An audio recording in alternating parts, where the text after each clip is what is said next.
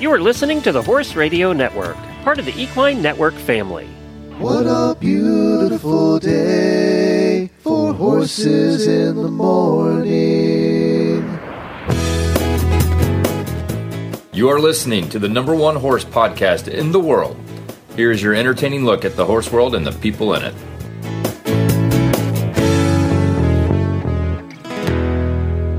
Well, I'm Glenn the Geek from Ocala, Florida. And I swear I'm here. I promise. I'm Jamie Jennings from Norman, Oklahoma. You're listening to Horses in the Morning on the Horse Radio Network for December 5th, episode 3072, brought to you by the World Equestrian Center. Good morning, Horse World.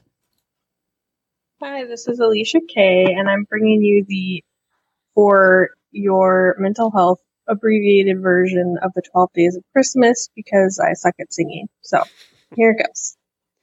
On the first day of Christmas, my true love sent to me a Wintec saddle under my tree.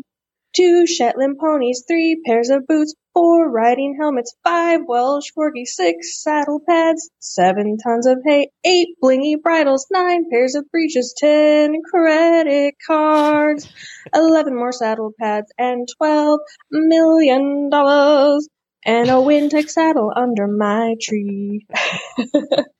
Enjoy. Merry Christmas. I would like all of those things, Yes. Alicia. You know Thank what? you. With $12 million, you can get all of those things yourself. So, And whose accounts are those credit cards attached to? 'Cause we're going to need to go over that first. yes, that was very good. Thank you. That was Alicia Kay. Thank you for doing that for us. We really appreciate it. You have 10 days left to enter to win the Wintec saddle. That's right. Go to horseradionetwork.com. Click on the banner at the top of the page. It has all the instructions how to send us songs. We're getting more now, so we'll have a couple for you in today's show. And along with that, we have auditor and jockey Alex Sherman, who's been on the show a number of times. She's going to tell us the other side of the story about the Horse Racing Integrity and Safety Act. Geraldine Gibson, who's a last-minute addition here, is from Finesse Dressage, and she's going to tell us about the wild Carl Hester Clinic at the World Equestrian Center over the weekend. Scooter went to his first show. A sort of a show. And I have a recipe for you. And, if we have time, we'll do some equestrian first world problems. But a lot to do on the show today. So I don't know if you saw, but there's pictures out there of the line to get into the Carl Hester Clinic. By the way, for those that don't know, he's like one of the top dressage riders in the world. At the World Equestrian Center. Did you see the picture?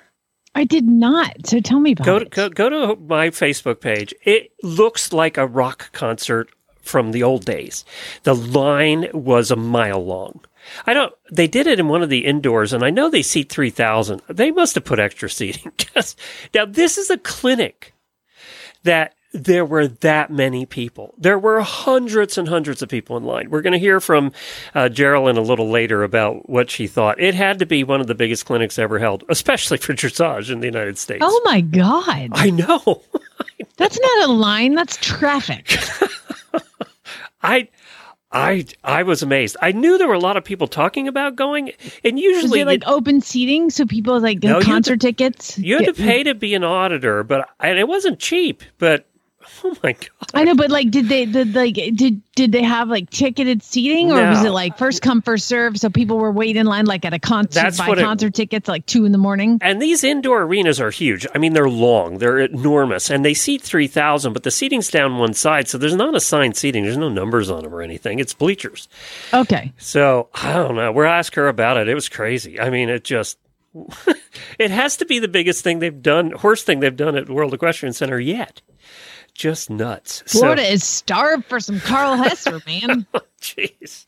He can't be cheap to get, but I'm kind of thinking they made some money on this one.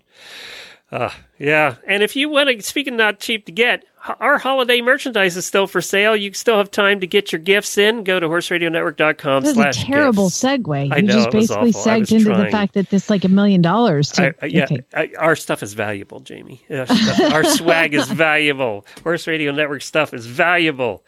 So you can get that over at horseradionetwork.com/gifts. But yeah, so we have a lot to do on the show today.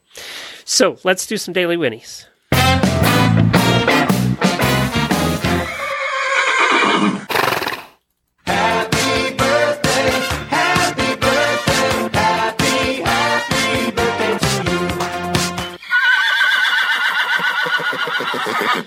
2 auditor birthdays today, Aaron Makowitz and our very own, really bad ads, everybody's favorite, Scott Kreidler. So happy birthday to Scott as well. Of course, you hear him almost every week on Really Bad Ads. He's a constant contributor. We also had some new auditors. I'm very excited. We had 4 last week, Jamie. Wow. And these auditors signed up in the last week. You too can sign up if you want to this week and be named next week on the show. Jenny Paggard, Caitlin Kennedy, Melissa Larson, and Nancy Jones. Thank you all for signing up and becoming part of the auditor group. Go to Facebook and search for HRN auditors and ask to join, and we'll let you in the super secret Facebook group.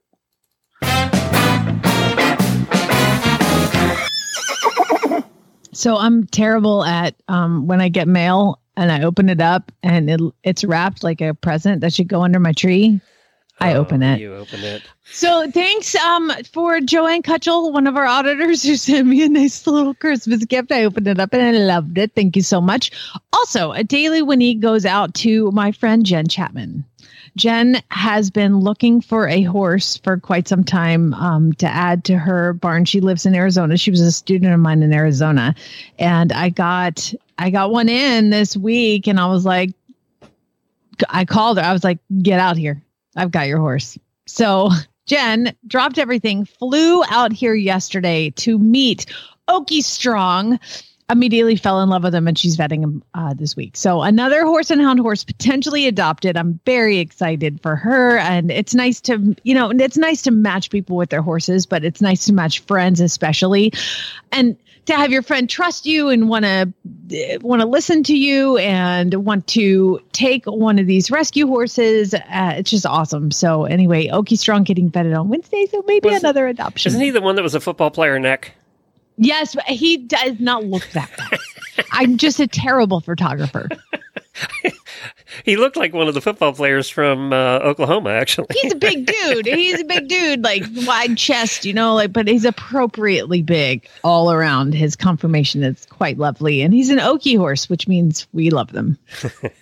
So we took Scooter and Nigel to a little show over the weekend. We got to, for the first time, take our living quarters horse trailer out with the horses and actually do some camping. So that was the first time for that. And, it's near a huge forest here in Ocala. We have a couple large forests, but this one has miles of trails. There's a lot of trail riding stalls here. Or yeah, okay. The campground's a proper campground, which is really nice. Full hookups, everything. And then they have stalls and they have little paddocks you can turn them out in. Oh, that's cool. Yeah, so it's everything. It wasn't that expensive actually to stay there. But this is a little show, and it's a little kind of obstacle show where you can do an in-hand class where you walk your horses through the obstacles, and they have things where you have to, pick up a plank and walk it around in circles and then back up your horses through things. And they have, scary things that you have to bring them up to and stuff. So it's a very simple little show. And there were probably 30 horses in Scooter's in-hand class. And, it's fun. They let you have fun with it and everything. And then Nigel did the trail version of it where you go out in trails and then do obstacles. He did that the next day. So Scooter went first on Saturday, and Scooter is very curious about everything. So he's not afraid of, he's the weirdest horse. And I don't know if you've ever had one like this. He's not afraid of anything that's made by humans. He's afraid if he hears rustling in the grass or, in the woods behind him, if there's a deer 2 miles off, that gets his attention. Anything that's like that's actually natural, he tends to be afraid of. But we drove him by a street sweeper one day that was in our neighborhood, and it was going. It was sweeping the street. We were in the next lane over, drove him right by, didn't care. Construction equipment, all that stuff. So needless to say, he didn't really have much trouble with your pesky man-made object. No, he really was. There was one, and I actually I didn't get very many videos, and I apologize, but I'll explain why in a second. So he did this thing where they have to go up to a flag, and they take a flag around and wave it and do these he didn't care about any of that. He wanted to eat the flag. He kept trying to bite all the props, which I'm sure we haven't gotten the comments yet. I'll read those on Wednesday because that'll be hilarious. There was one where you had the side pass. Well, I got to tell you, driving ponies, side passing's not a real popular thing because, Thank God. The shafts, the cart, the whole thing doesn't go well. So he did his best there, but he just tried everything and was a real trooper about it. I got to tell you, I was very impressed. And thank you to Jennifer for quote unquote showing handling your horse yes. for you. And now, how come you didn't handle him? Well, because I didn't know about this and I just wasn't involved in the whole process. This was something Jennifer set up. And you know me, I don't like showing anything. I'm just not a competition person. You're the guy that pays the bills. You're the proud dad. I'm just not into that. But I had the harder job. Anyway, as it turned out. She had the easy job. I would have gladly switched her because my arm is sore today. And I'll tell you why. Nigel does not like to not see Scooter. So we bring them both over to the place where this is happening, which is across the street from the campground. And, a little bit of issues with being, attached at the hip. And as soon as Scooter walked away, Nigel had a meltdown. So I'm there trying to hold Nigel while all these other horses are around, trying not to, cause any trouble. I'm trying not to be that girl. All right. Mm-hmm. So finally, the people running the event see what's happening, and they're like, "You can bring Nigel along." So that's what I did. I had to bring Nigel around with Scooter's group to every one of the obstacles, hold him off to the side, keep him from melting down. And my arm's a little tired today. Nigel just does not like to be separated from Scooter. They have an issue. And they don't even live together anymore. They don't even like each other at home. They don't. They beat the crap. They're like brothers. They hate each other, but go away. And all of a sudden, we're attached at the hip. So I've always said that horses become the best of friends on a trailer ride. It's crazy. It is just nuts. And, we thought about leaving Nigel back at the barn, and that would not have gone well. So, there was one horse that was hurt horribly from an incident that I had to help with on Sunday. That was just a fluke accident. But I'll tell you what. It was that was interesting. So then Jennifer worked Nigel on Saturday afternoon, and then Sunday took him out and said that apparently he was tired and did really well. So when he goes off by himself when it's his turn, is he okay? As long as he attaches to another horse. So she was doing a ride where you go out in groups. So she found a friend who also walked really fast, and those two went out together, and they went out in the group together, and he's attached to that horse then. Now, Scooter whinnied every 5 minutes for the next 2 hours back at the barn. We don't care about him anymore. He's already done. That's right. I just cannot believe how attached they get. And I don't know how you fix that when you're going to shows and stuff. I don't know. You're the Monty Roberts person. How do you fix that one?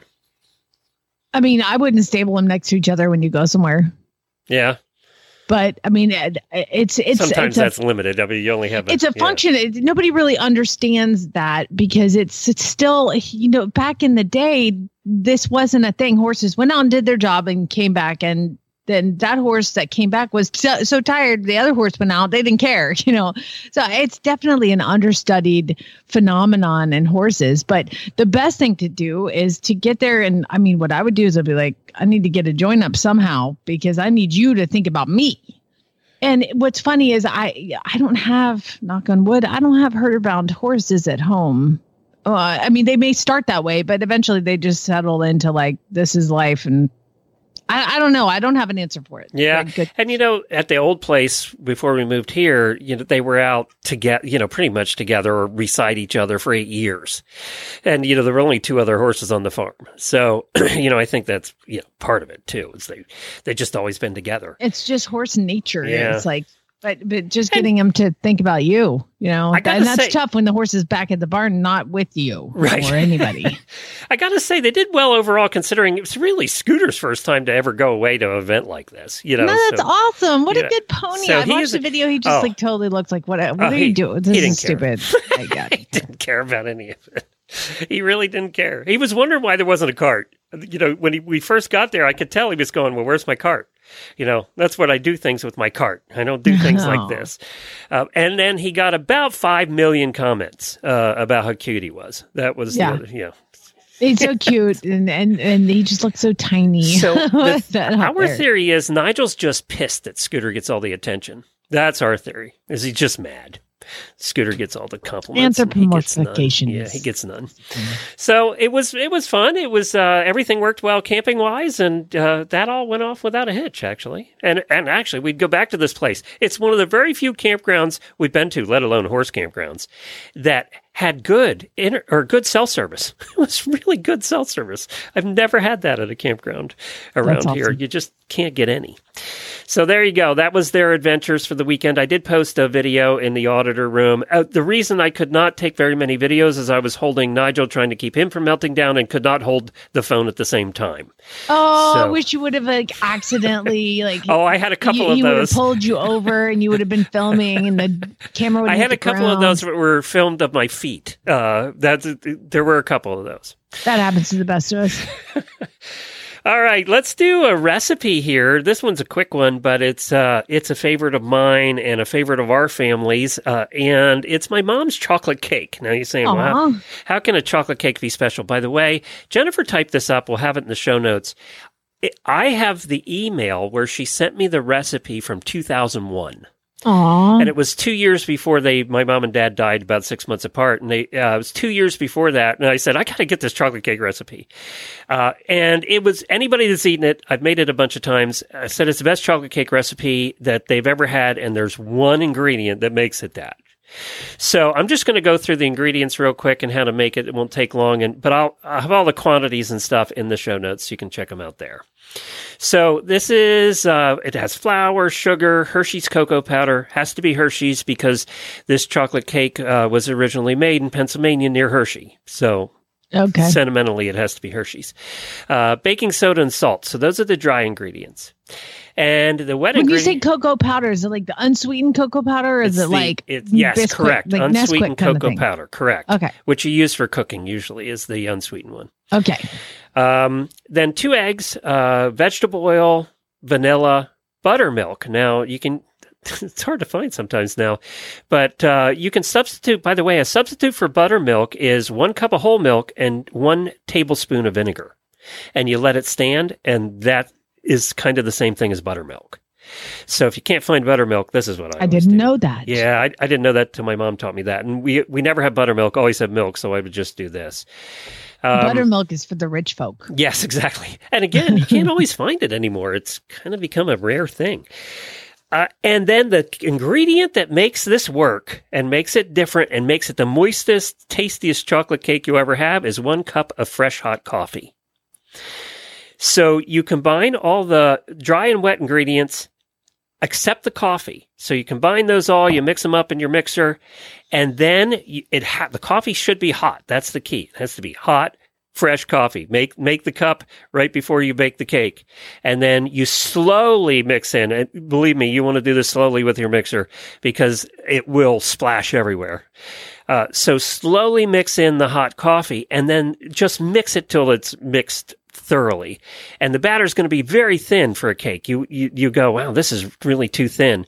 But that's the consistency of it. You just put it in your pan. You cook it for 35 to 40 minutes at 350, and it will be the moistest chocolate cake you've ever had.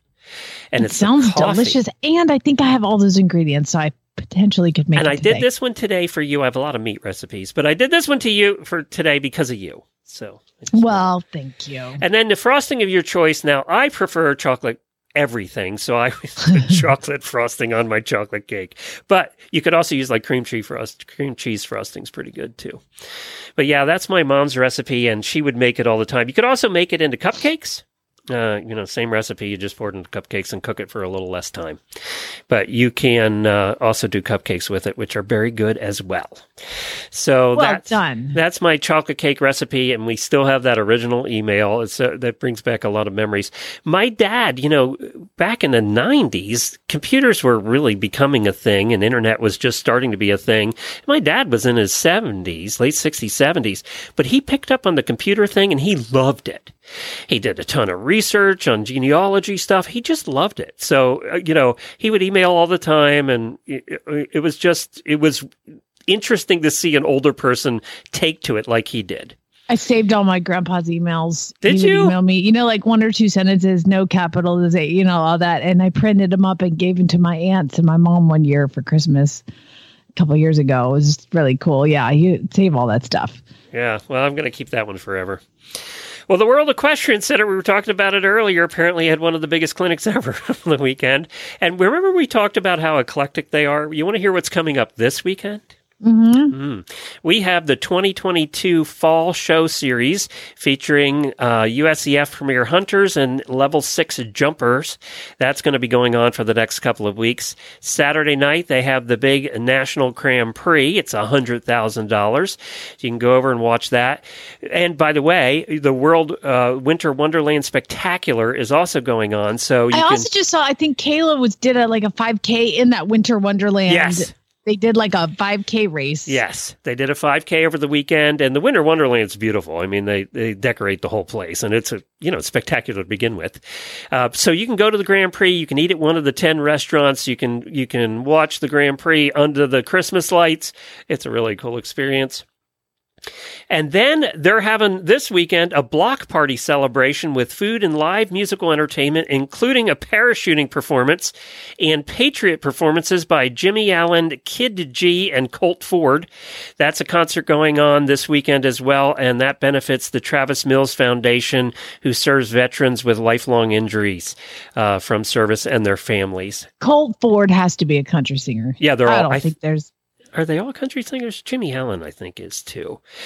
I don't know Kid G, but we're going to get emails now telling us who that is. I know, right?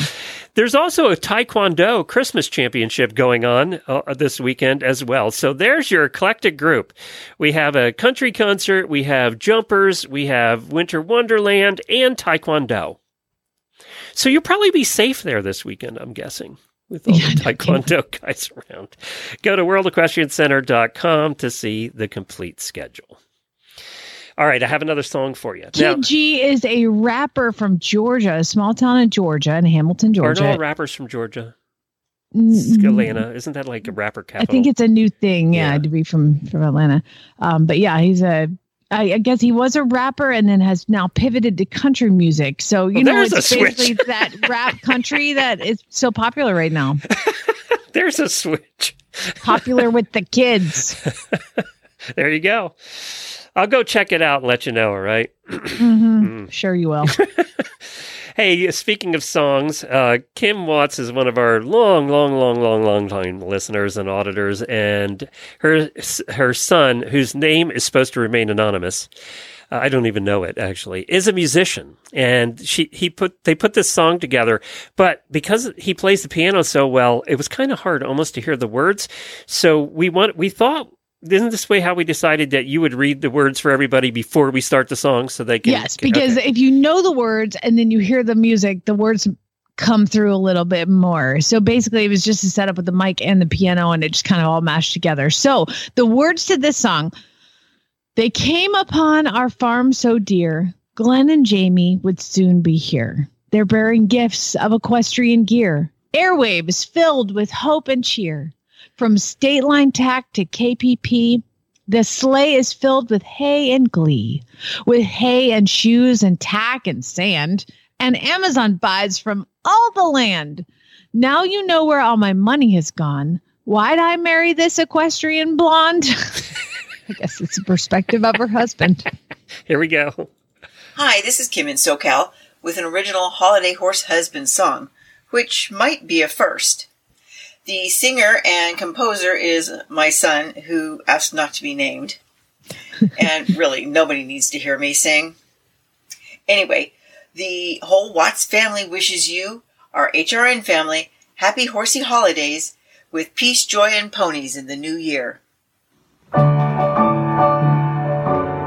skills.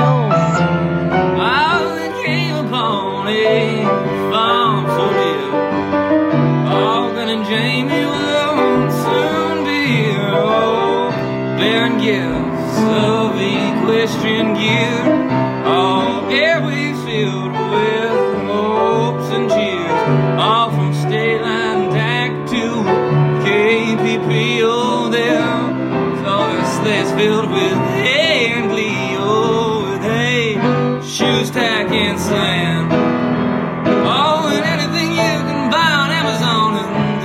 great land sold. Now you see where my money's all gone. Oh, I'd have to marry that equestrian blonde.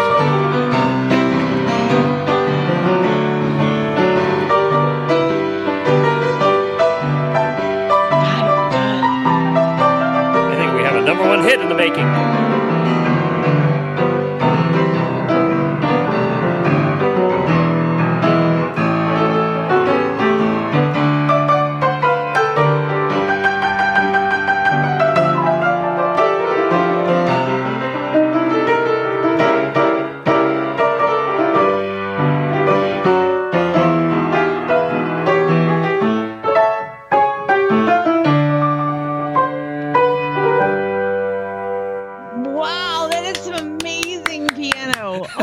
Gosh. Can you tell he's a professional musician? Yeah, you just see somebody play like that and they're just like one with the keys, you know? Like, whew, that was cool.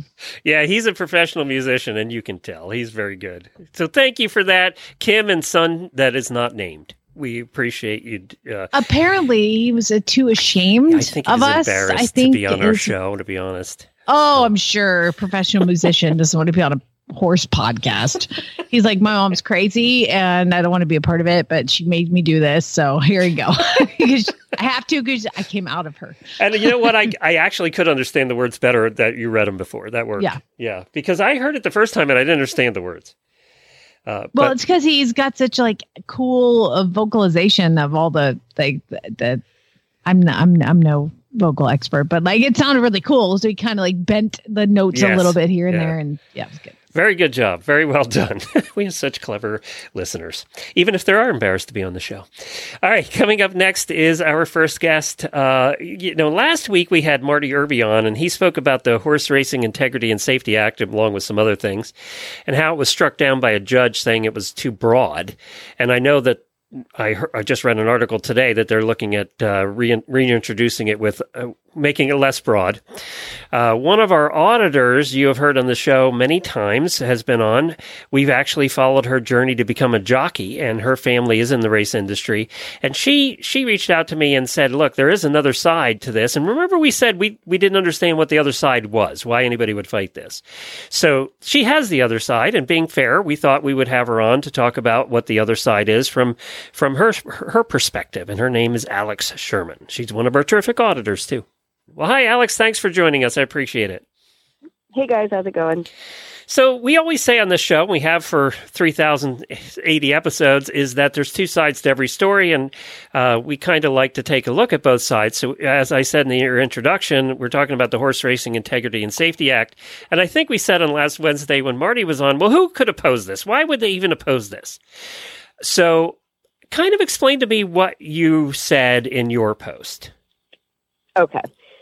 So, not gonna lie, that kind of irked me a little bit because he kind of mentioned that if you're opposed to it, then you want to keep on drugging horses and doping horses, which is not what the people that are opposed to what's going on is not because we want to keep doping horses. I see a lot of publications and things like that, obviously on the racing side of things. I assume most of, the horse world, the regular world, they don't read Blood Horse. They don't read Pollock Report. That's kind of just a racing thing. So it's not just the drug regulations that they're wanting to put in place that is affecting the industry. It is pretty much they took the drug issues and, it's like a car. You got an issue with, you got a leaking radiator, and they want to come in, put a whole new transmission, and at the same time, we're going to ignore that you got a leaking tire in your back wheel. There's none of the horsemen here. I mean, obviously, you have your bigwigs, you have your Bob Bafferts, your Todd Pletchers, your Chad Browns. Those aren't, yes, they're our top tier of racing, and those are what people see. They're the ones that go to the Derby, but they are not what makes up racing. That's like saying Philip Dutton, Boyd Martin, and Michael Young are who is eventing, and just forgetting about everybody else underneath them and what affects them. There's a lot of things that have happened with HITM that, have kind of taken a step too far where horsemen are concerned. Now, number one, do we horsemen want a level playing field? Absolutely. The majority of horsemen out there have barns that are less than 20 horses. We're small guys.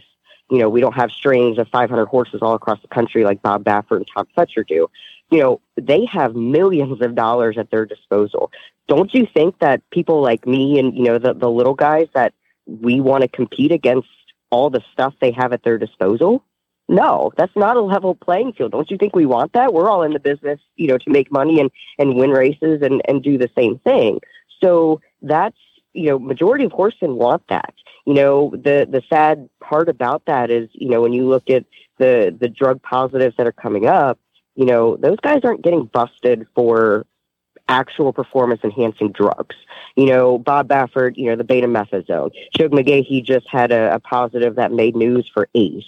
Those are not the drugs that are winning the races, but yet when was the last time you heard of any of those guys getting busted for something really bad? You're not. And when it comes to the number of positives that are happening in racing, we're kind of at 12%, which compared to the WADA, which oversees the Olympic drug regulations, that's about average. And, so we're not, every horse that gets tested, each race across the country, 2 horses per race get tested on top of out of competition testing when you have your stakes races, things like that. So this is not just a, one horse every month gets tested and everybody's coming up positive. It's not. But at the end of the day, first place and the last place? No, it's first place and random. Okay. Yep. So after the race is run, the first place gets sent to the test barn, and then they'll radio down and they'll get a tag to we'll say it's supposed to be random. Now there's speculations on whether it's random or not. I don't know. But, we all want that. And we also want change. There's a lot of stuff that goes on that, we want to see change. I live in Ohio. There are 5 jurisdictions that I run at within 4 hours of me that we go to. Do you think it's fun to have to look at every single jurisdiction to see, hey, what is this legal in that state? Is this legal in that state? What's the withdrawal time in that state? That's not, we are all for trying to make things uniform in that respect. Now, I'll kind of just go on like the main issues with HISA. There's a ton, and there's a ton of media publications and podcasts. So if anybody's interested in kind of hearing more from more industry professionals that have a lot more involvement than I do when it comes to that kind of stuff, is, they're out there. But one of the big ones is HISA is made up of committees. Those committees do not have a single industry horseman on it. So the rules that were made up to start July 1st for safety, so the drug rules are supposed to start January 1st, but July 1st was when HISA first rolled out, and we had our safety, that kind of regulations, procedural type stuff went into effect on July 1st. That committee has no industry horseman on it. The committee that is making up the drug rules, which are supposed to go into effect January 1st, have no industry horseman on it. Do you think USCF makes up rules and they don't have any actual industry horsemen on it? Sometimes it seems that way. Well, to a point. But you also have elected people in USCF. They are not just pulled out of the hat from somebody, right? I was kidding. And so, for example, they came up April 1st, no toe grabs allowed. Well, May 1st, because they didn't talk to anybody about it, all the shoe manufacturers came back and said, well, we don't have inventory to do that. So they pushed it out to, I think it was July 1st and then eventually August 1st to give them 60 days to get inventory. Well, in the meantime, they finally listened to a group. I think it was THA, a couple of vets, some trainers. There were a couple of thoroughbred groups that came to them and were like, look, can we see where you're coming up with this no traction device rule? And all the publications that I saw that they posted all had to do, I think the latest study was done in 1996 on front traction devices, which we don't use. We're not asking for front traction devices. But when horses are racing on dirt, they're breaking out of a starting gate standstill, some horses need a little grab on it. We think of cross-country horses. Think of show jump horses today. Now, they don't use toe grabs, but they use studs in their shoes. Yeah, almost all the time, yeah. Exactly. There's a reason for it. So, HISA, little kudos to them, did come back and say, okay, well, we were thinking front shoes. They actually even admitted that the people that were looking at the shoes thought they were front shoes, not hind shoes that we were discussing. And so they came back and they said, okay, well, we'll allow 4mm toe grabs on dirt surfaces. Well, that's a shoe that's not even manufactured right now. So they finally decided, okay, we'll come up with a shoe. So they decided on a shoe that they don't even make. So now farriers have to basically take a toe grinder or like a buzzsaw type grinder and grind 1mm off of their shoe grabs, the toe grabs on the front of the shoe. So that's kind of an easy example, I think, that a lot of people could relate to, something like that. Now, there are a ton of other to me, I got to tell you, that's not that big a deal. Because first of all, it's aluminum. I mean, the toe grabs aren't, but the shoes is aluminum. And I actually, when horses come off the track and come to me for training, I have my farrier grind off the toe grabs immediately because I don't want to pull the shoes and like make a big fuss over these horses. Oh, yeah. So the grinding off a millimeter it could be worse. No. And horsemen, we said, okay, we'll take that. And that's fine. We haven't been fighting that. That was honestly, at this point in time with the 1mm. But it does show that they maybe didn't look at the industry and see what they maybe didn't understand the way it all works currently and how to adapt it to make it work in the future. Exactly. Now, if they would have had some industry horsemen on there to discuss, that might have, come up. That might have been, a discussion. Like I said, there's a lot of... Go ahead. We don't have a lot of time. I just wanted to clarify. You guys are not opposed to unifying the regulations across the country. That's not what you're opposed to. But what you are opposed to is having an organization doing it that really doesn't understand racing.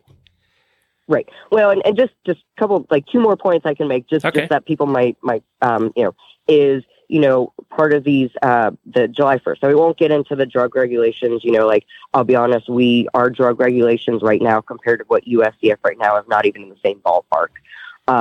But part of regulations is that we can't do anymore is how many horses at WEC right now get Magna waved before they go into the show ring. Oh, I think 90% of them. Magna wave is a fantastic tool that helps horses. HISA, with no studies, no nothing, even when it was public commented that this is stupid, we can't Magna wave within 3 days of a race or a work. It's not even a drug. It's 3 days. It's a therapy. It's not a drug. 3, yep. And electrolytes. How many? That'd be like your horse can't get a massage 3 days before a race. Yep.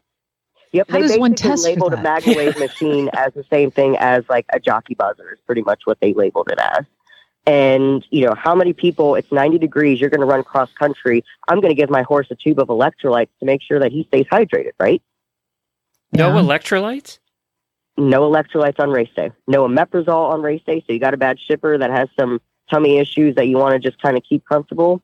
Nothing. You want to use perfect prep because you got a horse that kind of, ships in and kind of needs to keep their cheese on their crackers. Nothing. Well, I do think that it seems like it was just passed so fast, and there's just like this whole big like stack of paper. Horses are dying. We need legislation. Yeah. And I get it because the reason that it's so much stricter, I think, for racing than anything else is because of the presence of racing. It's a national and international sport that is on NBC, it's on television. Absolutely. So we got to get this fixed. And the horses were dying at Del Mar like crazy. I mean, just all sorts of stuff. So yes, we've got to regulate and make everything the same for everybody, and we'll level the playing fields for people like you and against a Bob Baffert or a Steve Asmussen. Now, drugs are drugs, so they're getting busted for drugs. But some of those things, like you're saying, it just seems like.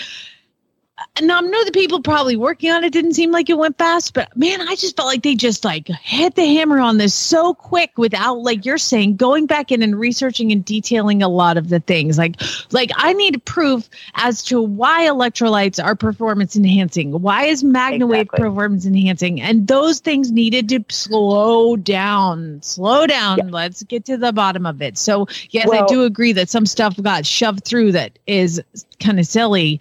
But the overall idea is good. It's like we just need detail work.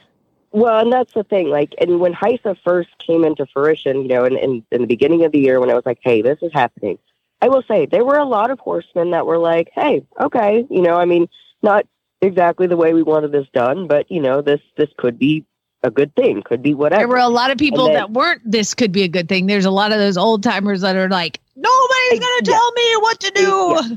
I'm in Oklahoma. And that's, you know, that's with every, yep, exactly. But as the year progressed and things like that started happening, where literally HISA took the closed door policy. They did everything behind closed doors, didn't involve horsemen, didn't involve anybody. Hey, here's your stuff, your rules that were coming up for public comment.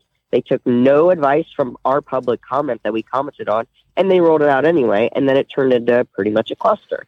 And, you know, there was also a couple of things. Now, this is a safety act, Horse Racing Safety Act. When is the time that horses and people are at the most risk? That minute and a half that they are between the starting gate and crossing the wire. That is the most dangerous time for a racehorse and or jockey. And HISA made this big hoopla about, you know, the jockey whip rules and sticks, and I have mixed emotions on some of that. Won't get into that. Everybody has their own thing. But that was part of making things safer or making it look better to the public, whichever your take is. However, right now most people in mainstream media might not hear about it because, you know, it's horse racing, not mainstream media. But a big thing that's going on right now, and Richard Migliore made a big stink about it, was about a week or so ago, Trevor McCarthy ended up in a pretty bad spill up in New York. And the spill was caused by somebody else, reckless riding, dangerous riding. And it's been an issue across the country for several years now that there is some bias on riders that are getting away with things that they should not be getting away with things. And at the end of the day, is dangerous. That's what kills horses. Clipping heels is what kills horses and people on the track. And that can easily be prevented. And right now, who makes the rules on whether or not a rider gets suspended, fined, banned, whatever? The state racing stewards. Well, you would think when HISA made these rules regarding how many times a jockey can hit a horse, then maybe they would also want to look at, like, hey, you know, this rider gets busted for hitting the horse 10 times, so he gets, you know, 10% of, you know, he gets his purse money taken away, horse gets purse money placings taken away, and he gets a so-and-so fine in X amount of days. Well, why didn't you start doing something like that for all these riders that are getting fines for careless riding? These are guys that are getting careless riding fines. Hey, we'll sign them with, you know, $100 fine and they, you know, 3-day suspension. Big whoop-de-doo. Yet, HISA had no involvement on that. Why aren't you looking at that? That's an easy safety issue that the industry has a problem with. And horsemen want change. Jockeys want change. And yet HISA didn't even bat an eye at it. Well, yeah, you know, I almost think that to me is like, why hasn't the state racing commission been handling that better this whole time? I can answer that with one word, right, Alex? Politics is why. Well, yes, that's racing in general. And I know, Glenn, you kind of brought up the greyhound racing and kind of, you know, well, we kind of needed HISA to keep us from going to racehound racing. But at the end of the day, you know, greyhound racing, how many people really cared? Yeah, well, nobody cared. And that's standardbred racing's the same way right now. The tracks didn't care. When was the last time you heard of a greyhound track dumping several $1 million to renovate it? Only to put in the casino. Only to put in the casino. But here's the problem. So the other issue with HISA, where they came out with their their report on how much money these tracks are going to have to spend. Their report basically said that state racing commissions, which will go down to tracks, which will go down to horsemen, need to allot about $70 million a year for everything HISA wants to be done. Well, eventually that trickles down to tracks and or horsemen. Well, I can tell you right now, there are a lot of tracks with casinos around here, and I am at one of them, that they don't care if racing's there or not. No. They don't even simulcast live racing. They do care. They would prefer you weren't there, actually, in a lot of cases. Exactly. And so if you look at HISA, hey, you're going to have to start paying way more money now to keep these racing people here that you don't even want. Yeah. Are they going to do that? Well, I don't know. We're going to have to leave you at that. I'm glad you came on because there is always two sides to these stories. And it sounds like almost a budget bill where, we have a budget bill that's supposed to be about the budget. And all of a sudden, we're saving a critter in China, so they just throw everything in it. And that's kind of I didn't, what they did didn't here. mean to get, it kind of just was a little in my craw on I'm the glad doping part is. We didn't understand it either, the other side. On. So, David, see, Alex, here's the thing. You're one of the good guys, and we appreciate that, and we love you, and that's why you come on, and we cheer for you and root for you, and just you're my personal hero. So thank you for coming on and being a part of the show. You're the me I wish I was. That's what I wish. This is my other life. And if anybody wants some more information or pointed to more media, if they're interested, like I said, some of it can get kind of dry, but it's a way bigger spectrum than just whether or not people are getting away with doping or not. So, yeah, all right. I know it was passed so fast and so many details. Well, let's hope as they go into round 2, which apparently they're talking about doing here in the Congress, that they put some horsemen on the board that actually know a little bit about horses. Thanks, Alex. We'll let you go. I know you're half dying from your illness. Hang in there. So sick. All right. Thanks, Alex. Always two sides, like we always say. There's always two sides. Yeah. And, we didn't get into the weeds, of what, well, let's hope round 2 takes into account. Yeah, not having any horsemen on the council, which they probably did to make it fair. It's not real fair when you think about it. No. It's not fair to the riders or the horses. So, and, I think Wait, are you telling me that in the U.S. government, some things are not fair? That is so weird. It is. That is very strange. I know. I'm sorry. All right, let's switch gears entirely and go back to the World Equestrian Center. We're going to lighten things up with something very fun that happened over the weekend, the Carl Hester Clinic, and we have somebody that was on. Her name is Geraldine Gibson. She volunteered this morning. Thank you for volunteering to come on at such late notice. Geraldine, thanks for joining us last minute. Wow, I saw a picture of the line to get into this clinic. Oh, my God. I know, right? It was a very big deal. It's like a concert. It was crazy. So describe the scene. Set the scene for us. Okay, so first of all, it's West Ocala, so it's beautiful. It's this really phenomenal facility.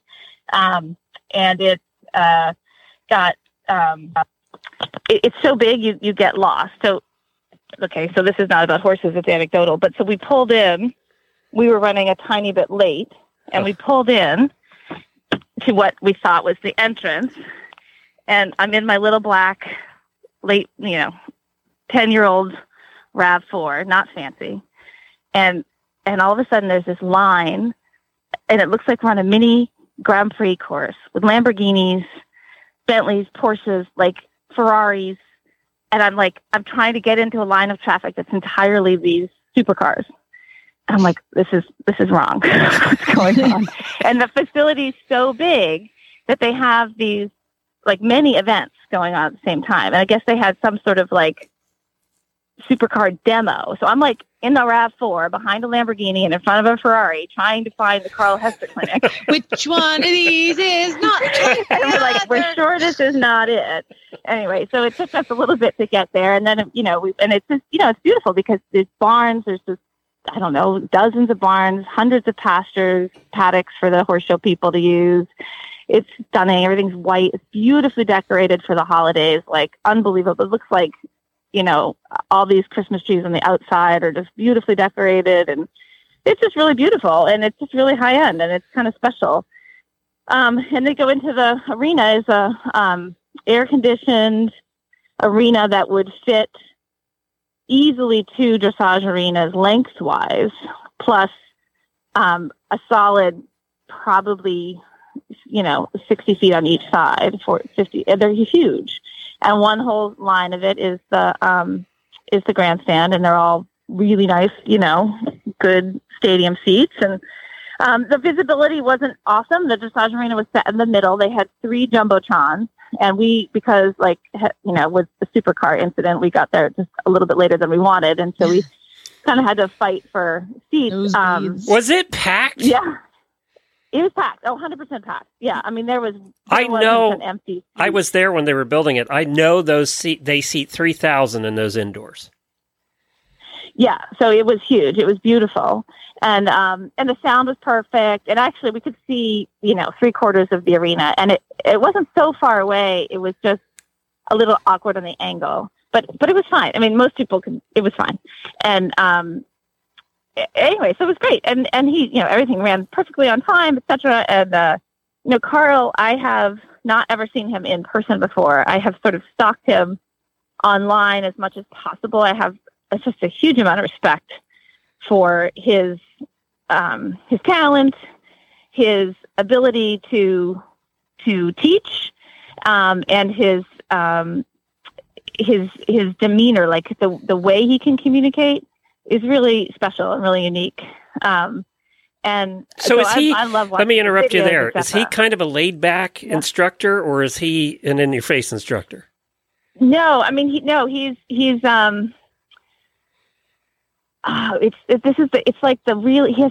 has this incredibly calm, funny, intense expertise.